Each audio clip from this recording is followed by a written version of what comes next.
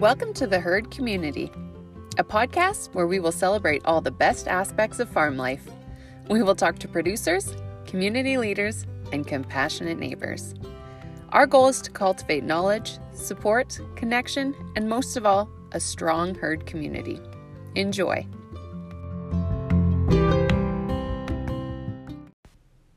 In this podcast, we talk to Dr. Erin from the Camrose Vet Hospital. We discuss the importance of the vet-client-patient relationship and dive into animal health considerations as we head into spring. I do want to offer a little bit of a disclaimer though. As we were doing our interview, it was late one evening in February here in Alberta, and mid-interview we were hit with a snowstorm. So there were a couple connection issues, but we were still able to gain a lot of knowledge and insight from Dr. Erin, and we really appreciate all of her input. Enjoy! Hello, Dr. Erin. Hello, Emily. Hi, how are you? Good, how are you? Good. Thanks for coming on our show today. No worries. Yes. We first met when you came out to our farm. I was thinking that was probably about September. You walked around the farm with me. We met all the animals. We showed you the barn and whatnot. And flash forward 6 months, and here we are. Yeah, it's been some time. So yeah. So tell us a little bit about yourself. well, that's always the hardest question, isn't it? Right. So, I grew up in Sherwood Park, not really knowing what I wanted to do with life, and just came and stumbled my way through, and now I guess I'm a veterinarian, graduated in May, and I have a cat and a snake, and I really like basketball, but overall, I'm still finding myself, I guess. Right. Yeah. And what drew you to becoming a vet? Because when we talked earlier, you said it wasn't an automatic childhood pick. No, I think I have a tough time deciding things sometimes, so I didn't always want to be a vet. I knew coming out of high school that I wanted to be in the health services, or health services, I guess. So I applied to the U of A and tried to find the most interesting sounding degree that would cover prerequisites should I want to go into something like nursing or pharmacy, medicine, something of that kind of nature. And so I really only pursued vet med after some job shadowing experiences, where essentially it was one of the few careers where I thought it was so much variety that I actually could maintain interest, and no day's the same. And of course, I don't have to ride a desk. Right. Was it an automatic love for vet and that drew you to it, or was it trying a different job and realizing you didn't love that one that drew you more to the vet side of things? I think I didn't really truly love it until actually kind of volunteering in a vet clinic, where I realized that the job is quite fun. I mean, I was only an assistant at the time, but who doesn't like working with animals every day and using problem solving skills and kind of getting into that, and like variety is the spice of life. So it's one of the few jobs where no day is ever the same, and I get to see quite a range of species. So I think just kind of seeing other people go through that and realizing how exciting it was, I think that's what kind of drew the love. Yeah, and you right now you work at the Camrose Veterinary Hospital, and it's mixed practice. Mm-hmm. So what drew you to that mixed practice? Yeah, I mean, initially, like I said, I was having a tough time deciding about pretty much what I really wanted to do. So into going into vet school, I thought maybe I just wanted to do small animal, since I started volunteering in small animal and realized how fun that was. It's literally the best job ever, and all I was an assistant.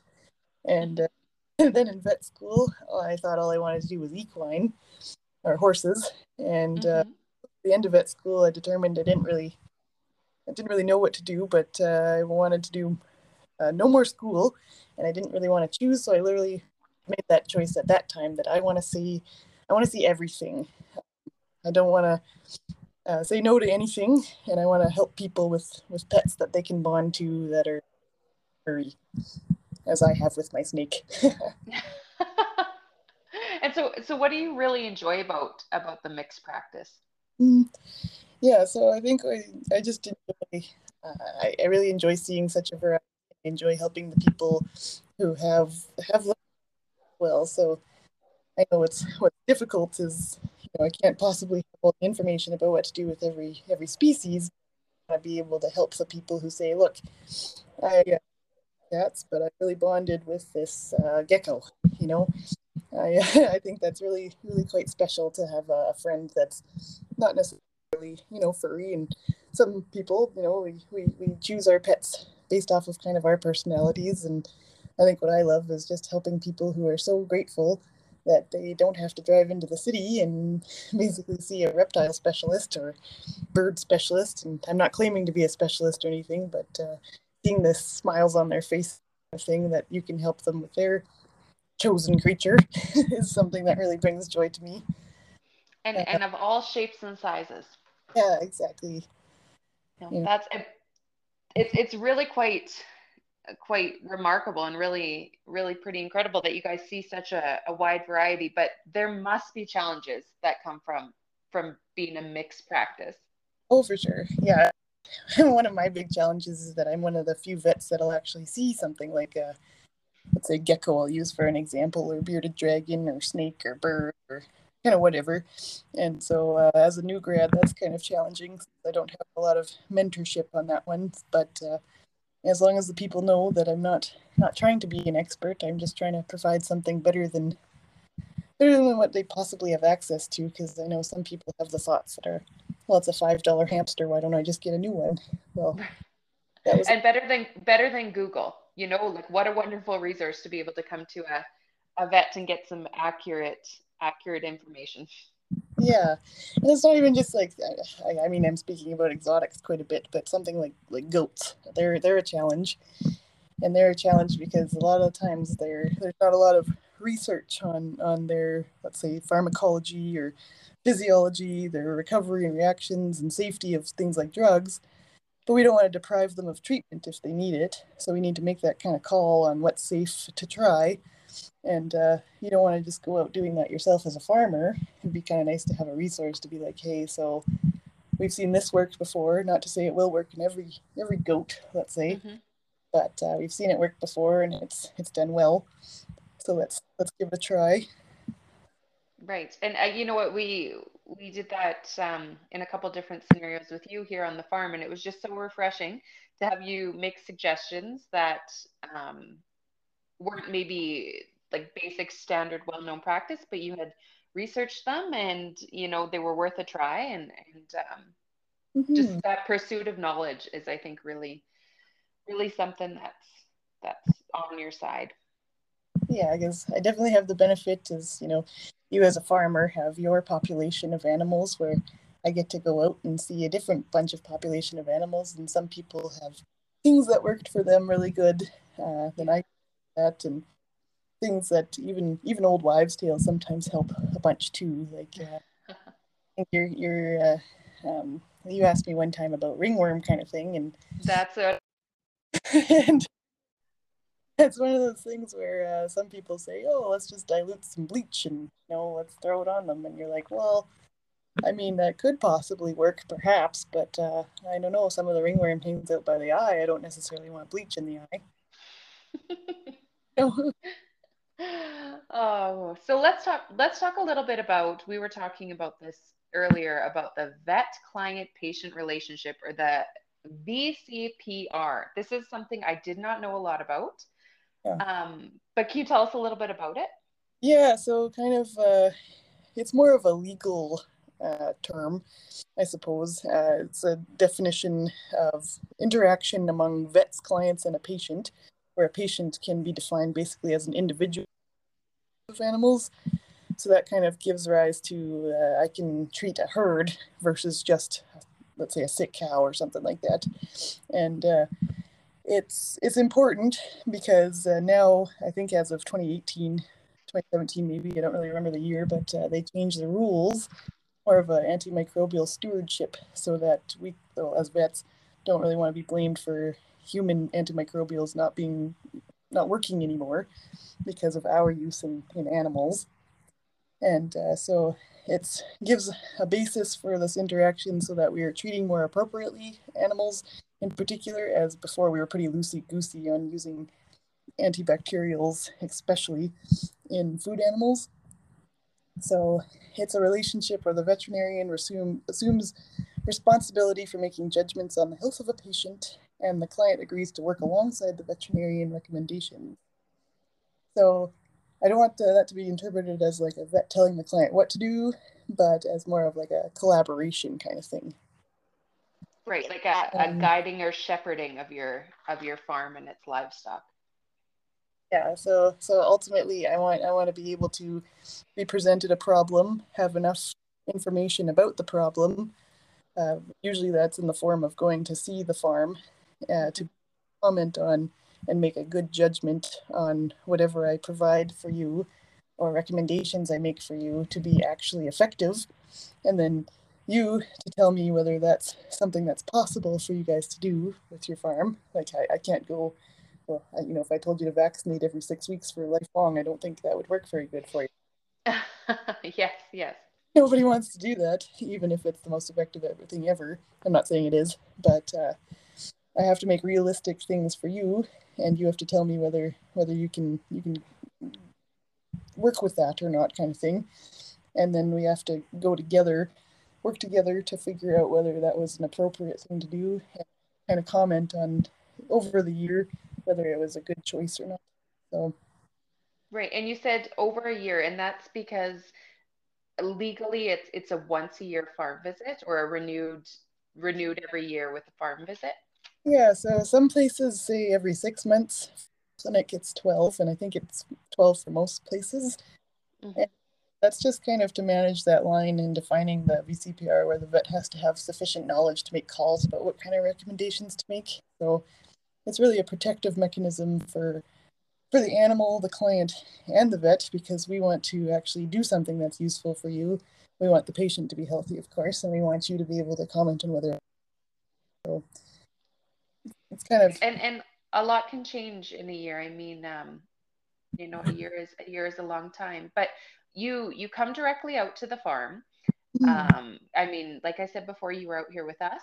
Tell us a little bit about your actual farm visit, what you're looking for, sort of what your goals as a vet Yeah. are. So yeah, I have kind of a document made by our clinic that's kind of a more specific outline. So it's a little bit more tailored to bovine or cow species, particularly beef, Hmm. but this forms a way to have a record.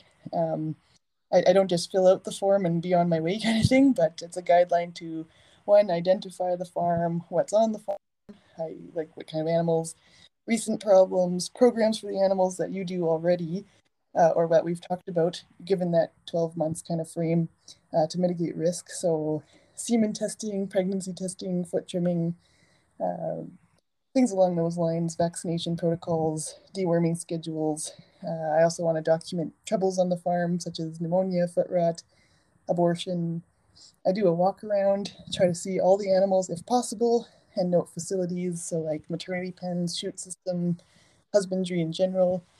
If applicable, I'd also like to see animals when they're handled. So a lot of times we do these VCPRs during pregnancy testing most often, especially in beef, because then we get a chance to see how the animals are handled, see a whole bunch of animals up close and personal, um, talk about what kind of things that they're doing with them. So sometimes they'll choose to vaccinate or do their deworming at that time as well, and determine kind of whether that's an effective time to do things for them.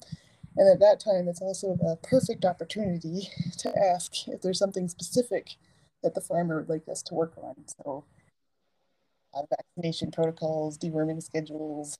Uh, hey doc, I have 3 sick animals right now. Like, could they be related? Just things that are offhand kind of thing that are in addition to the form that I have. Right. And I think the biggest thing, and I've experienced this personally, is that when you're agreeing to a farm visit, agreeing to a vet coming out, it can be intimidating just in the fact that, you're coming out, you're seeing our farm, you're seeing our facilities, I guess, even for me, it was a little bit scary thinking, what are they going to say? What are they going to think? What if I'm doing something wrong? But I was really quite surprised that it wasn't like that at all. It was such a supportive relationship. And I think that's the key to a VCPR.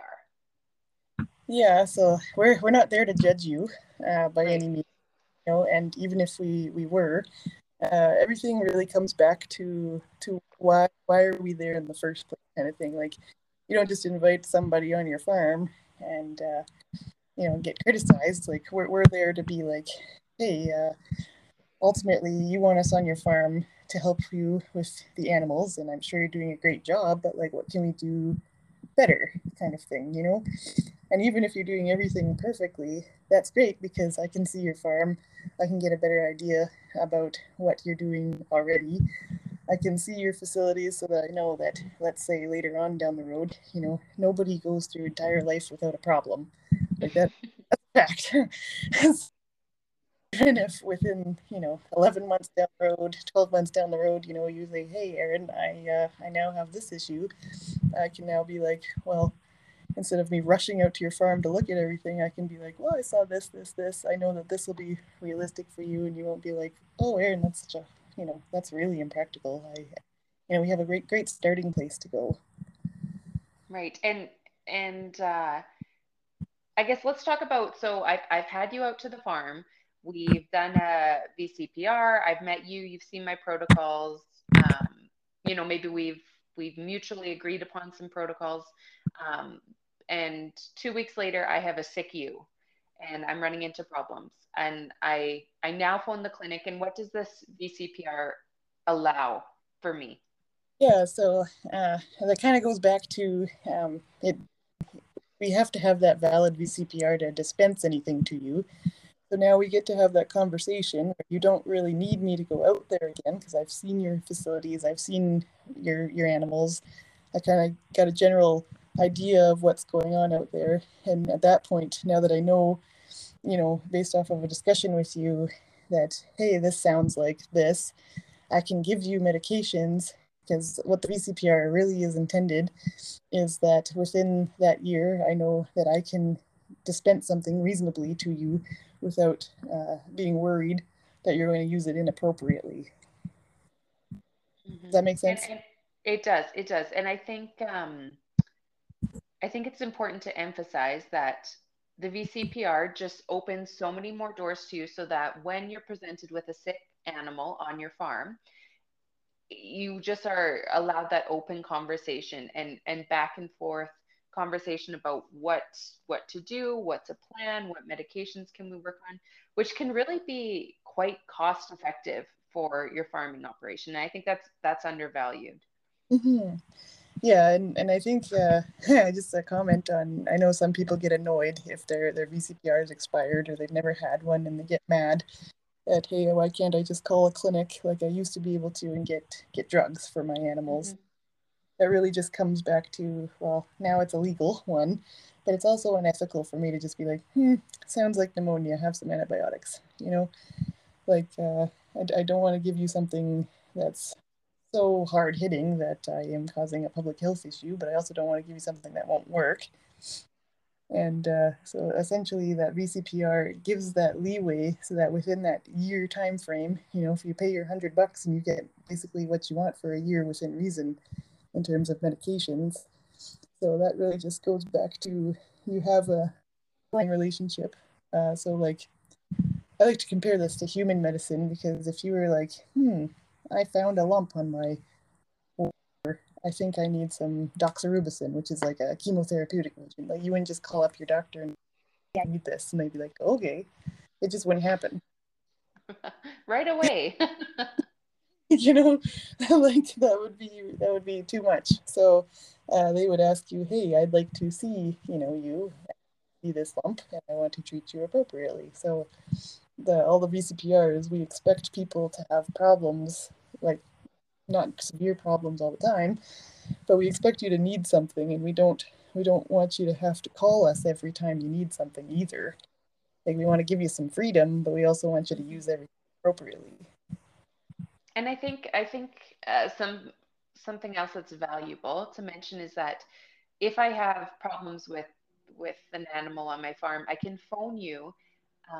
And we talked about this before, phone the clinic, and um, if it's something that you don't automatically know the answer to, you guys will look into it and you come back, an hour or two later with with an answer that you've researched. And so it's not just, yes, you can have these antibiotics, yes, you can have these vaccines. It's, let's look into the problem a little bit further for you and and help you along that way.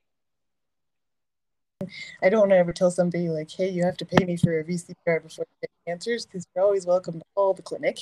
Right. And the only thing is that discussion is kind of limited, because let's say you've never seen me before, you've never had a VCPR, but you call and you say, hey, I've had sheep that aborted, and I'm having a whole bunch of sheep aborted. Like, what can I do for them?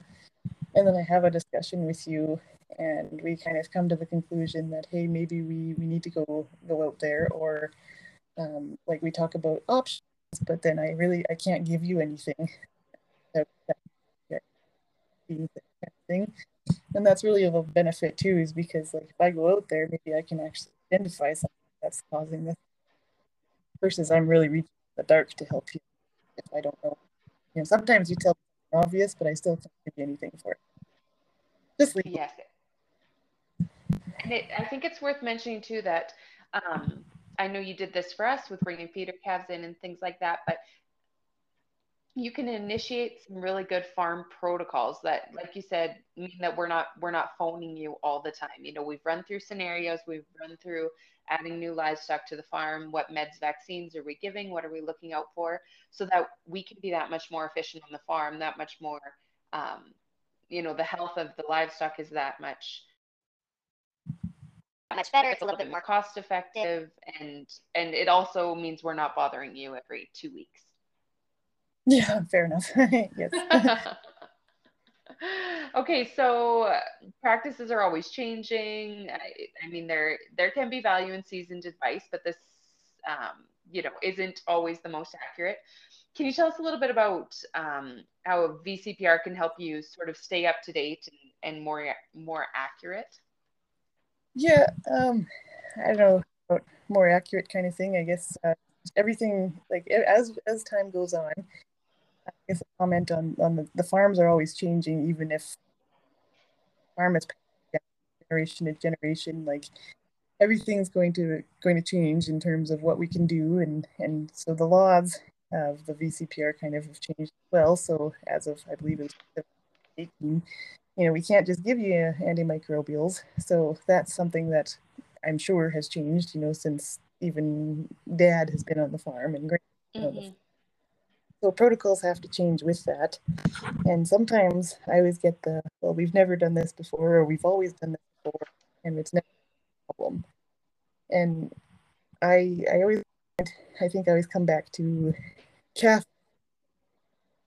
My big thing is, so if you're going to ban a calf, whatever time, if you're not giving it tetanus, like a tetanus vaccine, Hmm. then putting that calf's life at risk. And I think this is one of the best examples, because if you have a tetanus vaccine, it is less than $2 a dose, and it saves lives.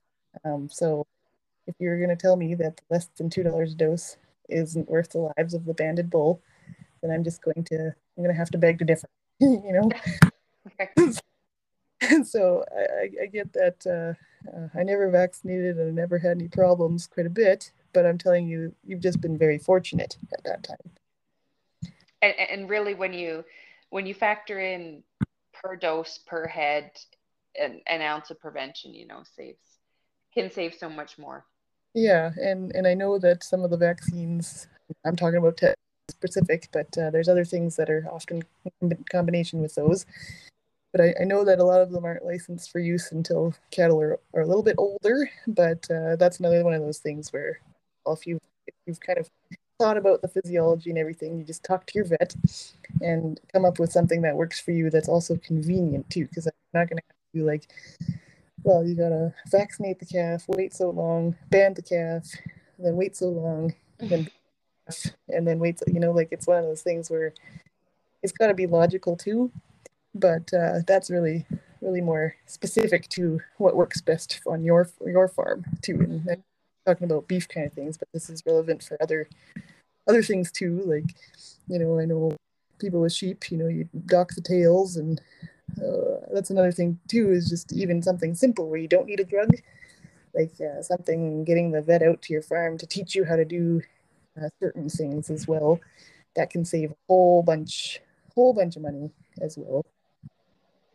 If you're able as a producer to have your vet show you and do it on farm. Yeah, and you don't even really need that to be a VCPR kind of thing, but it's just one of those things where I think we don't get used as much as we can be. So if you have us out at your farm, we like to know what we're going out for. Like, I don't like going up on a farm for one sick animal and getting roped into doing 20 other things without. I like to be told what I'm expected to do, so that I don't have to tell my next couple appointments, hey, you gotta wait because I got 50 things to do. I'm at this black hole farm. Yeah, which it's fine. But if I'm gonna go and teach a whole bunch of things, I'm more than happy to. I would love to actually, but I do need to consider booking that appropriately so that I don't make you not have as good a time as you want to, and not leave anybody else hanging either. I think Dr. Erin, we need to also be a little honest here in that that's just the reality of farming and farmers and black hole farms. Hey, the way it goes sometimes, they just. I would love to be on the farm all day and like go through everything and be like, "Yep, you're doing awesome." That's all I want to but reality is, how many times I see abscesses at vaccine sites, or sometimes I see people who do intentional belly bowls, and uh, people who don't implant because they don't believe in it, and all of these kind of things are just a distraction away from making you have a more productive farm. And Mhm. that simple is just having those discussions. Right, and that's all it is, right? It's just a discussion. But let's transition here a bit and talk a little bit about springtime. So we're leading into spring. Everyone's excited to get rid of the snow, and it's springtime on the farm. And let's talk a little bit about what that means. We're going to focus on cattle and sheep for the purpose of this discussion, but what are some common illnesses that really seem to pop out in the spring and that we need to keep an eye out for? So top two, just off the Hmm. being pneumonia and parasitism. So those are the biggest factors. Of course, there's other things. Also calving season still kind of extending. I know it goes through Hmm. winter, but um, calving problems as well. But pneumonia is the biggest because we're kind of going from frozen to warm and back to frozen and all over the place, and all our poor babies suffering. And so just things to watch out for on those guys is, of course, separating from, well, they may or may not separate kind of from the herd, but they'll have their head down, they'll be depressed, they might have some nasal discharge, coughing, not eating as much, and that goes for like cow and calf kind of thing. You Hmm. because of course their immunity is not so good, and that's another thing is that we can certainly mitigate those risks by managing. Like sometimes we have a little lean-to that we have, or a shelter or a sick pen, but if we're not that fancy, sometimes we can talk about intranasal vaccines that can be done at birth, and when to boost those, and when to treat, when to call your vet kind of thing. And Hmm. it's a really big thing because a lot of times, people are on the phone as soon as they hear a sniffle, and that's fine. However, I'm going to tell you, well, is it got a fever? Is it drinking? I'd like to know these things so I don't just hand you a whole bunch of drugs either. Hmm.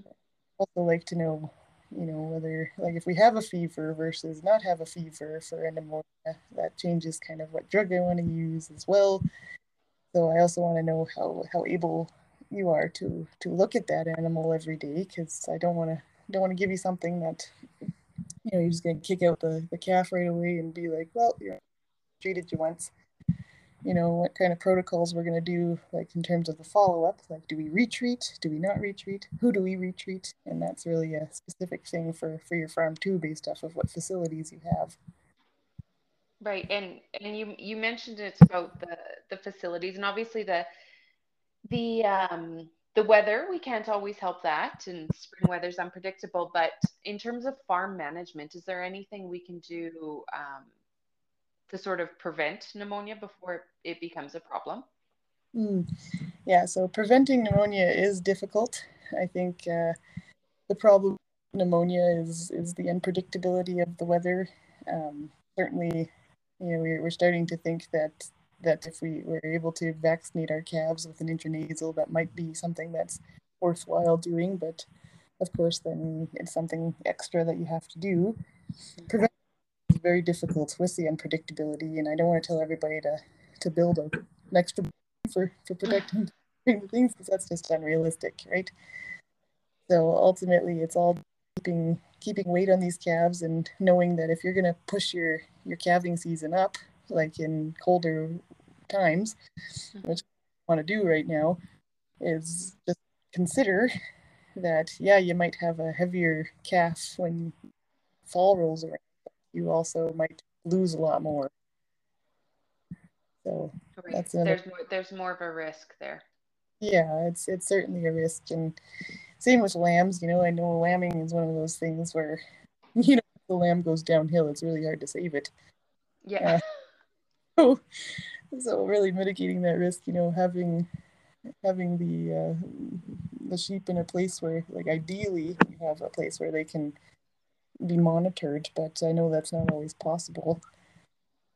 So And prevention. depending on flock volumes and things like that. Yeah, exactly. So if you're gonna have like a couple sheep, like it's way easier, than if you're gonna have a huge flock.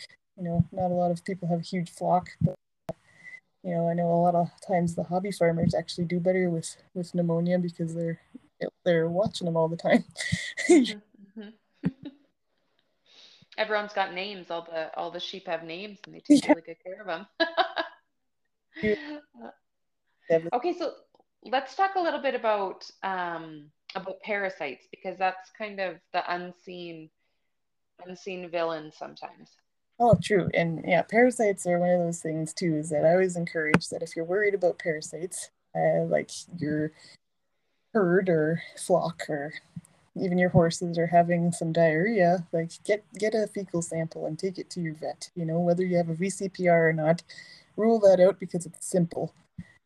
It's just so simple, and a lot of times, spring and fall, a lot of people tell me they deworm once a year because they want to do it all just during pregnancy testing or a turnout or something like that. They only want to do it once, and that's fine if your herd is not suffering from parasitism.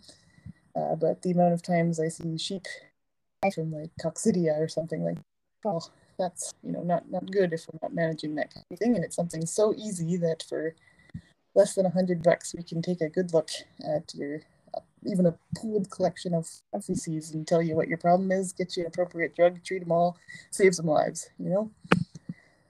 Right. And And I think it's to treat before it becomes a severe problem, like the coccidia, like you said. yeah, and that's also tricky because not all one size did not fit all. Because in particular with horses, if you have horses on your farm, Hmm. uh, they're kind of controversial in whether you're supposed to deworm them or not at this time. Now they're saying only treat horses that are what we consider high shedders, and you need a vet to tell you whether it's a high shedder or not, based off of a fecal egg count. And the reason that is just because of this, it's really fancy, the term cyathostomes, the small strongyles. Those guys are becoming really resistant to our drugs. And so we don't want to overuse it and cause superbugs. So, Hmm. yeah, horses are kind of not very helpful on the farm in terms of that. And I think it's something. I just spent the weekend with a large lamb producer, and she was actually trained by her vet years ago to do her own fecal egg counts. Oh, And it yeah. was something the Alberta lamb producers put on. I think a 3-day conference or something where producers could go out, and she then bought her own microscope, and it's something she's trained and works with her vet to do. But she sat me down and we did one with Mhm. one of her ewes, and I was just so shocked how clear it was whether there was a problem or not. Like, I guess I just never realized um, how easy it was to see them and how easy it was to count them and then make a treatment plan from there. Yes, no, it is. It's a very easy thing to do. It's really simple and it's really effective. Yeah, because assessing the animal isn't always, are they a little thinner because they're not as aggressive at the feed bunk, or are they thinner because, you know, so you wonder, but this fecal egg count is really effective and a real easy way. Hmm. Yeah, 'cause you want to feed your animal, not the bugs inside of it. So Right. And what would you look for? Um, you're wondering if your animal has parasites. What are some um, big signs that you might see? yeah, so if they're still eating usually and not gaining weight, their daily gain is not as good if you're going to measure that kind of thing over a period of time. Really, for the most part, parasitism is one of those things where it's not typically life threatening unless it's going to be, let's say, in coccidia has certainly been life threatening before, or I'll give the barber pole worm in sheep. If you can have something like a FAMACHA score for that. I don't know if you've heard of that probably, but essentially you be on top of checking your animals every once in a while if you're going to do something like a FAMACHA score for them, and just seeing, hey, this year, my animals seem thinner, or in wintertime, I have a whole bunch of bald patches on them. That didn't happen before, and we much money actually goes into, like, if we just treat them, we can have a lot more gain on these animals. So just kind of record keeping is a good thing too. Like if you've sold a calf, and their gross like gross weight is less than what it's been previously, perhaps we need to deworm them more often, and especially doing well pretty much all year anyway. But sometimes that diarrhea is just something super simple, and I guess I'll emphasize for sheep. I mean calves too, but for sheep, uh, just noting that bloody diarrhea, uh, blood in the poop is something that gives us a better idea of what's affecting them too. So that's important to note as well. Hmm. Hmm. It's something that, is just more common than a person realizes. Mm-hmm. Yeah, and you're scouring calf. It usually we base a lot of our diagnosis actually on age. So if it's right after birth kind of thing, we gotta think, well, E. coli is most likely, and according to that. And we always have saying, you don't die from the parasite, you die from the dehydration. And so Hmm. for scouring is fluids and electrolytes, and start there. Call your vet. Right, right. Okay, well, that's great. And another thing we talked about in spring is that it's naturally when most farmers tend to process their animals. So with with that in mind, what sort of things should producers be focusing on or thinking about in terms of spring and processing their herds or their flocks? Yeah, so uh, one thing to know is oil. So I'm not going to tell everybody to do the same thing because it won't work for everybody. But things like, go back to banding calves. If you're going to band a calf, I believe you should be vaccinated for tetanus. If you're kind of along mid-south Alberta kind of thing, well, actually pretty much most of Alberta, selenium is a thing to give a calf as well because we're pretty selenium deficient. Hmm. Goes along with vitamin E. Some people say A, D, and E is the most important. A being for immune function, eyes, and, well, not quite yet for calves, but for reproductive development. And selenium and vitamin E are good for antioxidants, so that's good for for essentially overall health and preventing white muscle disease, which is common in our younger guys. Right. Ear tagging, we want that to be done appropriately to prevent abscesses and everything like that. And also, if we identify them right the first time, then it's good for record keeping and keeping an eye on the animal. And for our sheep, tail docking. Tail docking is one of those things. We've got to do that right to prevent fly strike, but we also don't want to make them have a tough time covering, their back end as well. So doing that appropriately too. So I mean, every farm is different, so every processing is going to be different. Mm-hmm. If we're going to process these animals, think about why you're doing it and how you're doing it, and make sure that if you have multiple people doing it, that they follow a guideline, like a standard operating procedure, so that everybody's doing it the same and they're doing it correctly. I mean, we're not always required also to give pain medication for things like tail docking or banding if it's right, but a lot of the times doing that can kind of benefit you in the long run too.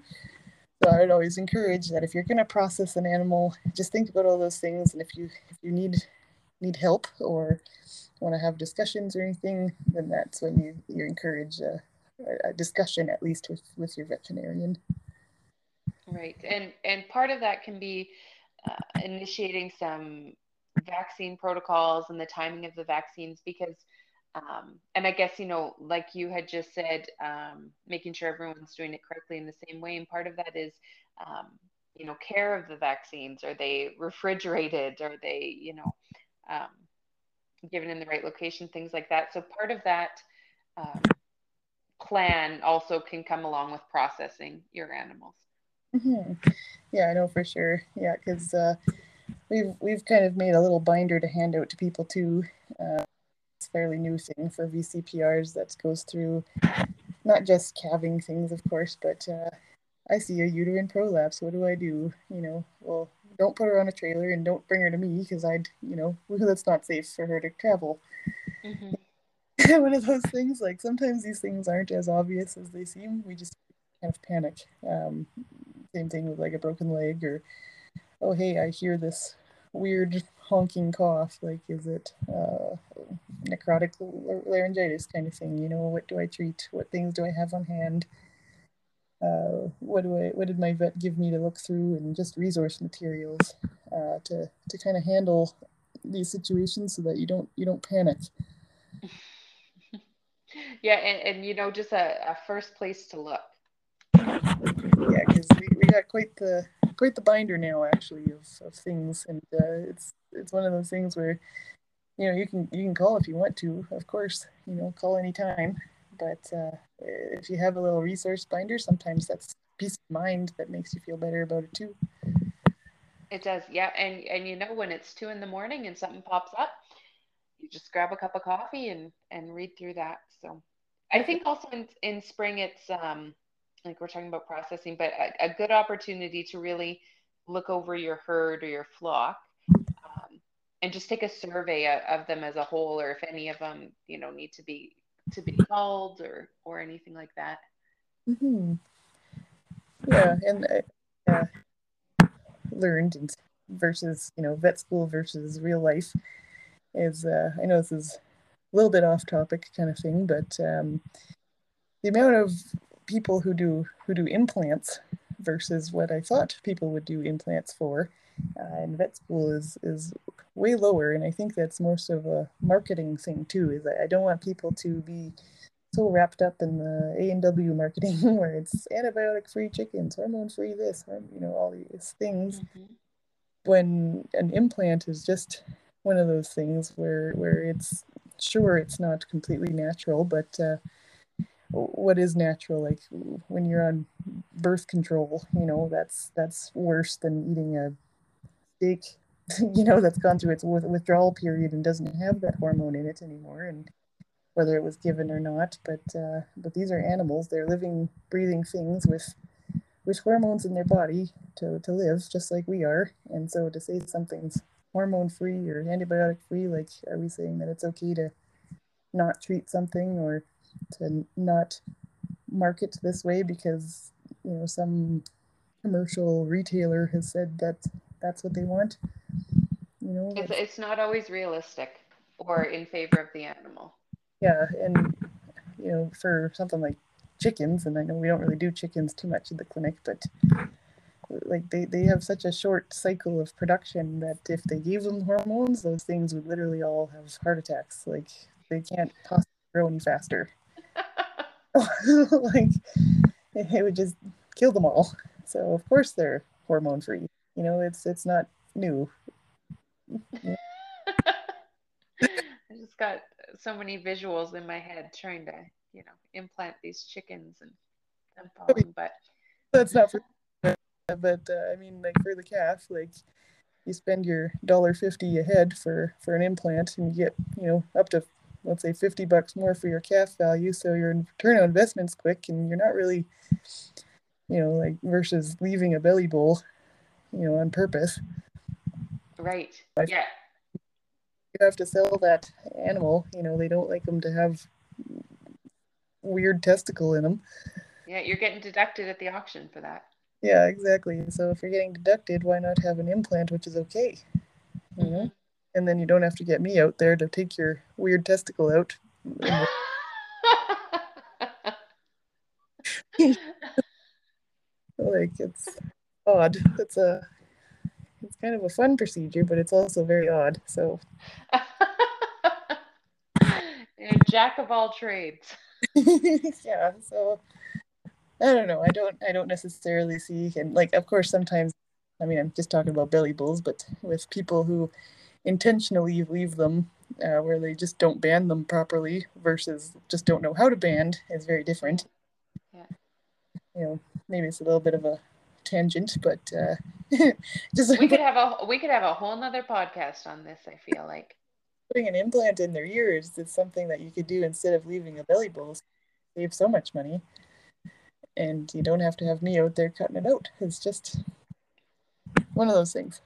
Yeah, and I think that's, cycling back why the relationship with your vet is so crucial because you can discuss things like this and why maybe, your dad used to do it this way, but an implant is more effective, cost effective, and better for the animals. So, Yeah, and I don't want to go on here and make fun of anybody, of course, but I've had some times where I go out to a farm to castrate, you know, 15, 20 uh, bull calves that are now, because we didn't band them at birth, but like, they were just confused whether they should ban them at birth or if they should wait because they weren't sure about growth and then they weren't sure about the cost. And so there's me, out on the farm for, 3 hours while they round up the cow or round up bulls, and I'm doing 500-pound bull calves. Well, that's kind of a waste of everyone's time because, hmm.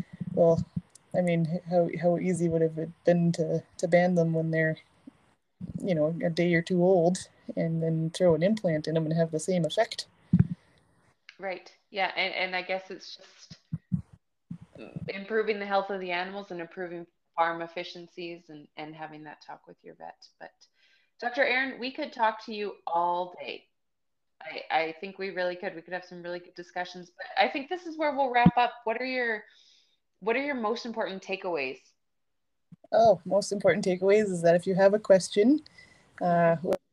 you know, I just saw something weird on my farm, I just want to talk about it, or even Hmm. something silly. I've had questions of all sorts. If you have a question, just pick up the phone and call a vet. That's the biggest thing because no one's there to judge you. We're there for you. We're there for the animals. We love animals, but we help people. Hmm. And so we really want you to feel comfortable. Don't think that we're just there for the money, because if we were there for the money, we'd be human doctors.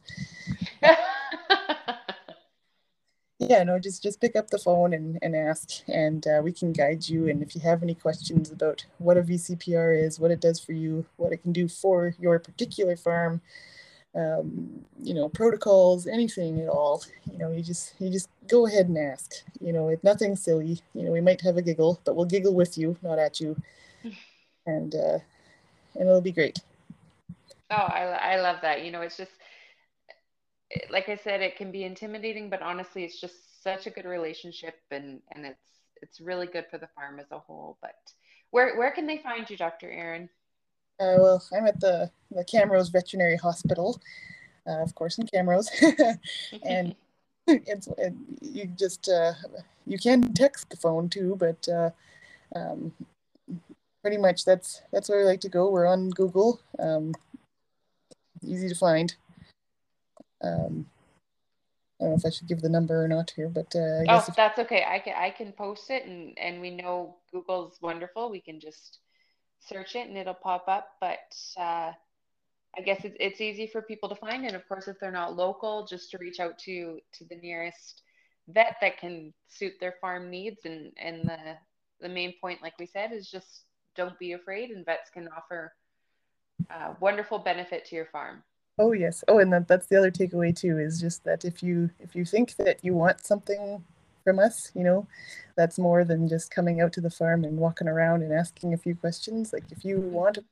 a call, present one to us and or have us make one for you, or just use us like we're supposed to be used. We're not just there to check some boxes. We're there to actually help. Hmm. Wonderful. Well, thank you, Dr. Aaron. I appreciate your time so much.